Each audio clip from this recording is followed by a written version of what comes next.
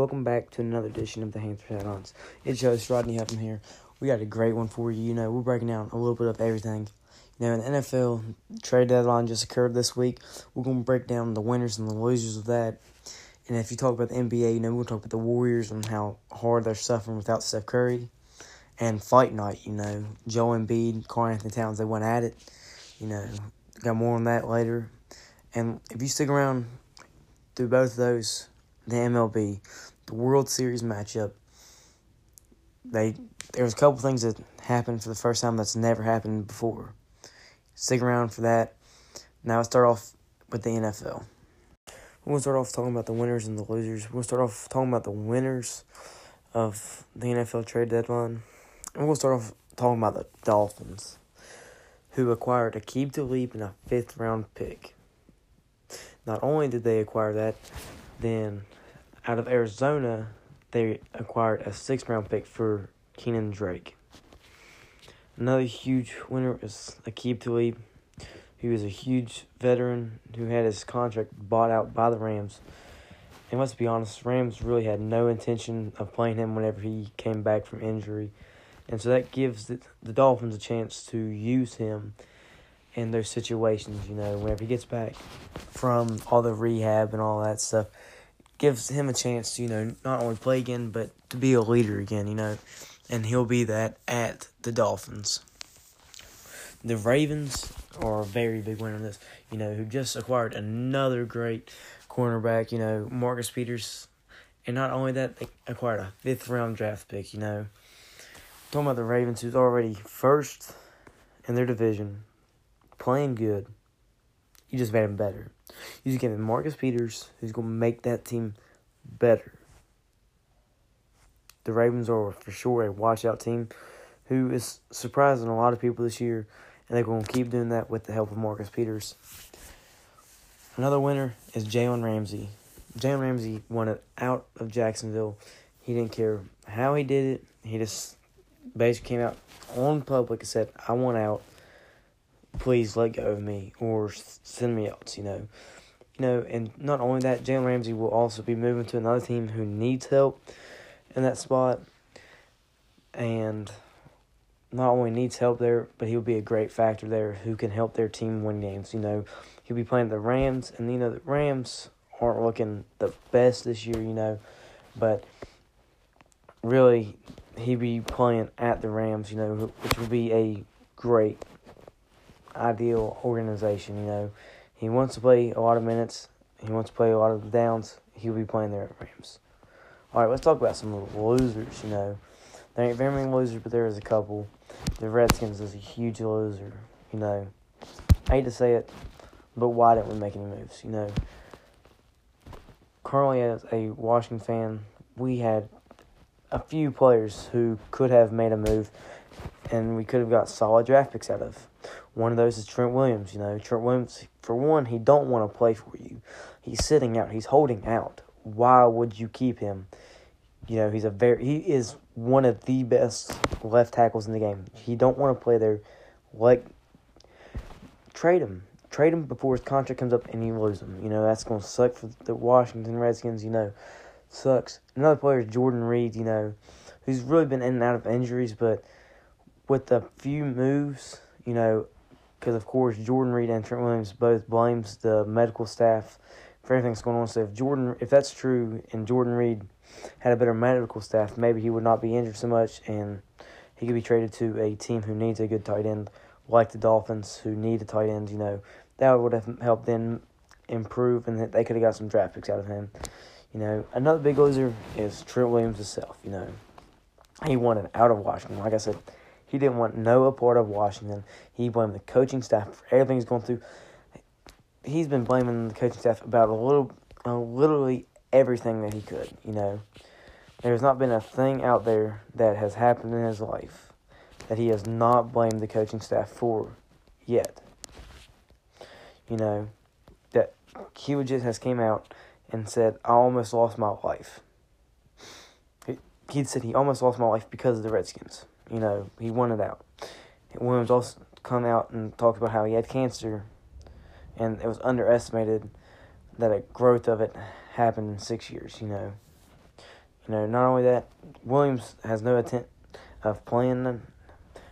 He supposedly returned back for practice or whatever, but he was absent of practice. He reported back on Tuesday, but missed practice on Wednesday. He don't want to be there. He just doesn't want to be here. Why do you keep him, That sucks for him, He has at least wait to the off season to get out of Washington. Another big loss is the Bengals. The Bengals just came out and have said they benched Andy Dalton. Andy Dalton, okay, they actually told him on his birthday, okay, you're sitting the bench, you're getting out of here. If that was the plan all along, why didn't they draft him? Or why didn't they trade him, If they would have traded Andy Dalton to a team who just needs a quarterback or has a rookie who needs a leader who can guide him to the next level, Maybe that's why the Bengals are holding on to him, because that rookie that they got, he's going to be starting this week, and that could be the case, but they could have got draft picks out of him, Andy Dalton, if you try to tell me Andy Dalton's not worth a 5th-round draft pick, you're crazy, Trade Andy Dalton for a 5th-round draft pick, or maybe a 2020 5th-round, or a 2021 5th-round draft pick, and later on draft picks. If you trade that, you're going to be good. You're going to be set. That is a huge loser. Another loser, in my opinion, is the Rams, And a lot of people's like, how are the Rams really a loser? They have gained Jalen Ramsey, one of the best cornerbacks in the league, if not the best cornerback in the league. But look what they gave up for him. They've traded a lot, but they are basically saying, okay, this is an all or nothing year. If we don't win it this year, well, who cares? We don't have draft picks. They traded away most of their draft picks for this year and next year, and your team's not getting any younger. You're getting rid of all of your draft picks for these older guys who's not getting any younger. I get it. They're a decent ball team who is one step away from going over the top and winning. But whenever you trade away and you basically, okay, we don't want no younger stars, we just want to keep gaining age. They're just getting older and older, Come on now. Sean McVay, they're not getting any younger. Come on. Why didn't that? That's the first time I can honestly say I think this was a poor coaching job by Sean McVay. Yes, you needed those players, but you did not need to trade away all those draft picks. So now you're looking at not very many draft picks for this year and next year to really work off of. Another big loser, and the last big loser of the whole winner and loser, Keenan Drake. It sucks, He really left one bad team to go to another bad team. The Cardinals have been struggling, and they're not looking any good. Yet, he did score a touchdown tonight anyways against the 49ers, and, it looked to be good. But he is not looking at a playoff contention this year, If you move from one bad team to another bad team, he's really not helping anything, The Cardinals, who did need a running back, however, I still don't think it's going to push him over the edge to really do anything next year. I could be wrong, but I know this year, of course, most likely not going to the playoffs. If they went out, they still ain't going to have a very good record to make the playoffs, But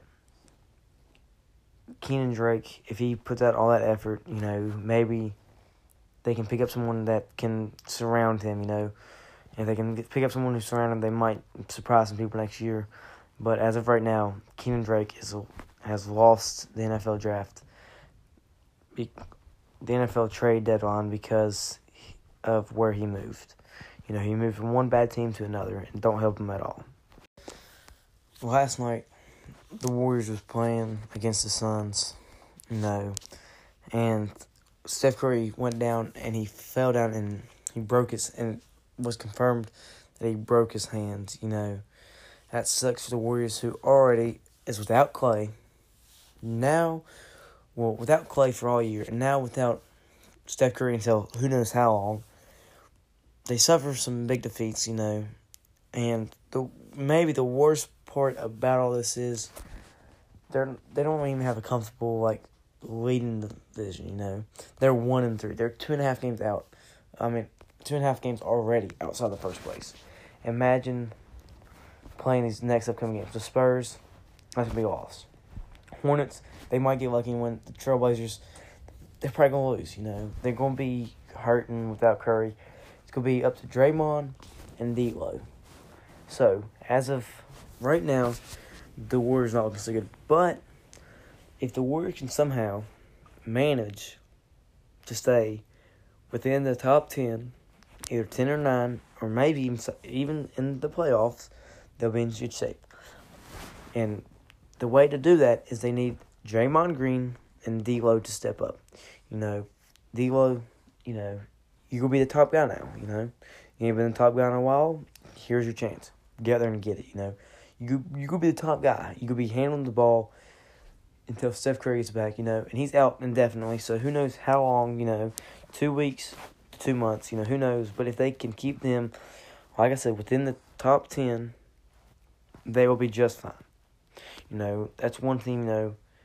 If the Warriors can stay inside the top 10 when Steph Curry comes back, I think he'll start catching fire and go ahead and head forward and make, you know, be 7th or 8th in the playoffs, you know. Who knows quite how long the Warriors will be without Steph Curry, but I look for D'Lo to step it up, and I think that he will step it up and, you know, keep them within that barrier. And another big thing, the Joel Embiid and Cat, you know, Karl Anthony Towns, big old fight, you know.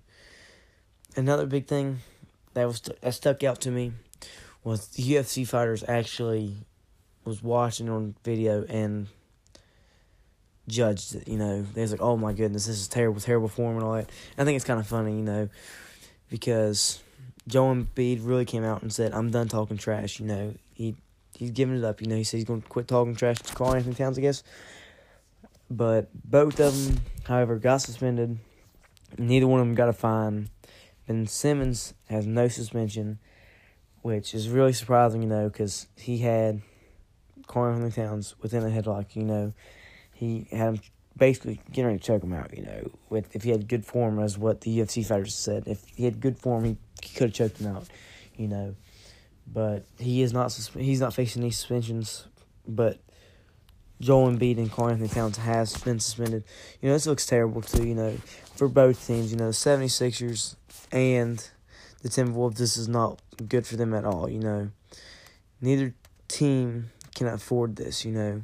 The 76ers are 4-0, however, but Joel Embiid is arguably one of their best players. You know, flat out one of their best players. You know, and Timberwolves, you know, they're number 6.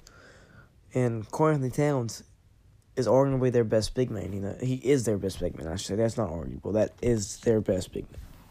Without those two players, they will both fall. You know, who knows how long they will be quite suspended.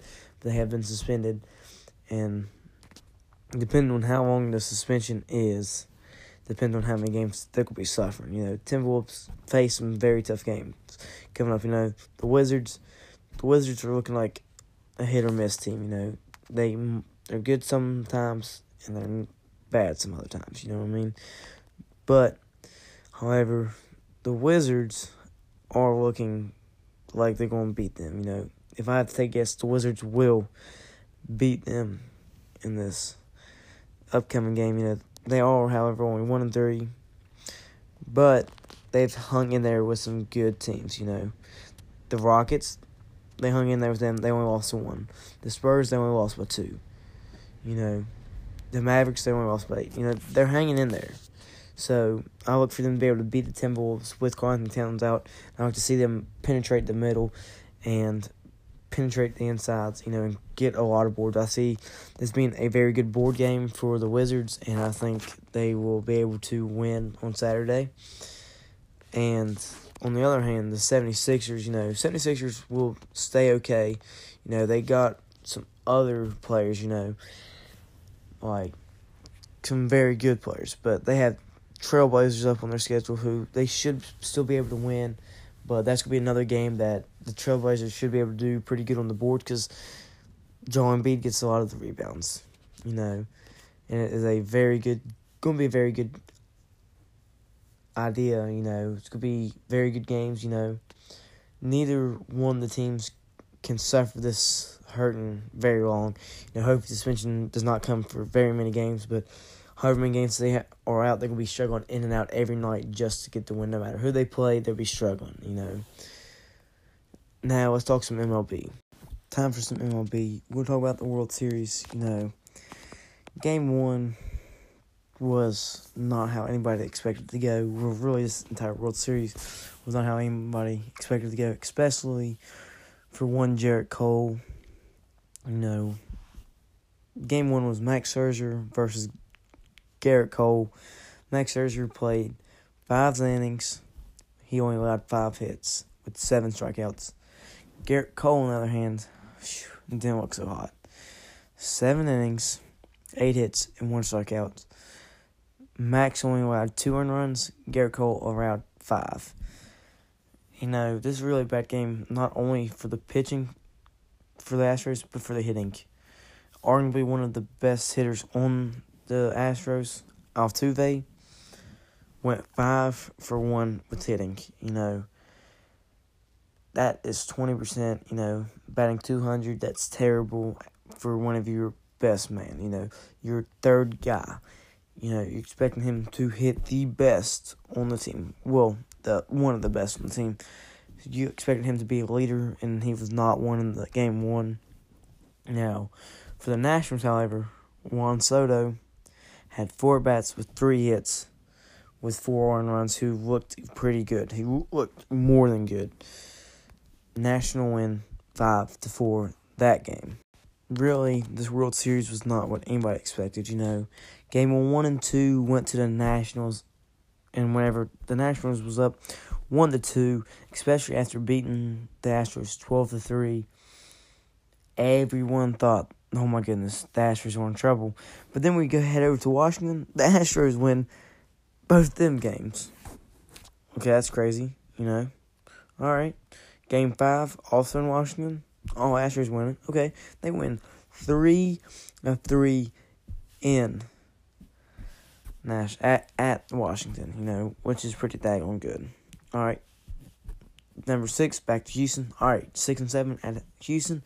We got this Astros. All right. Nationals win 7-2. Okay, 3-3. All right, we only need 1. Let's go out here and get it. No, not the case. Nationals won 6-2.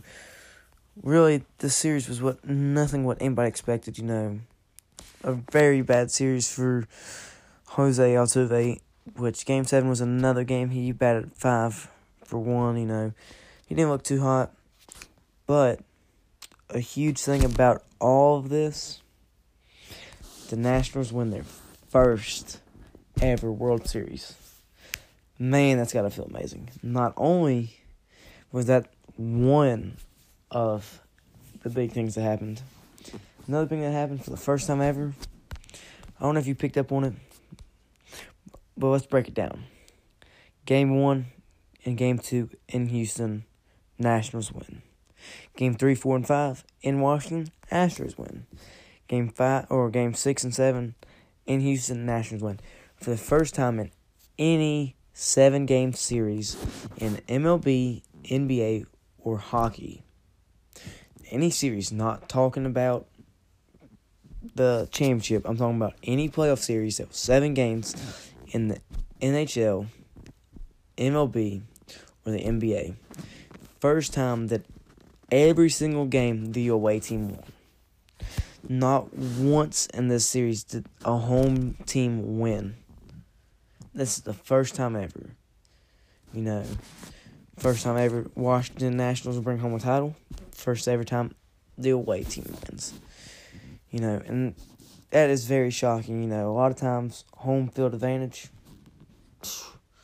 it's really there. Home field advantage, helps. You hear all the crowd cheering you on and it helps you.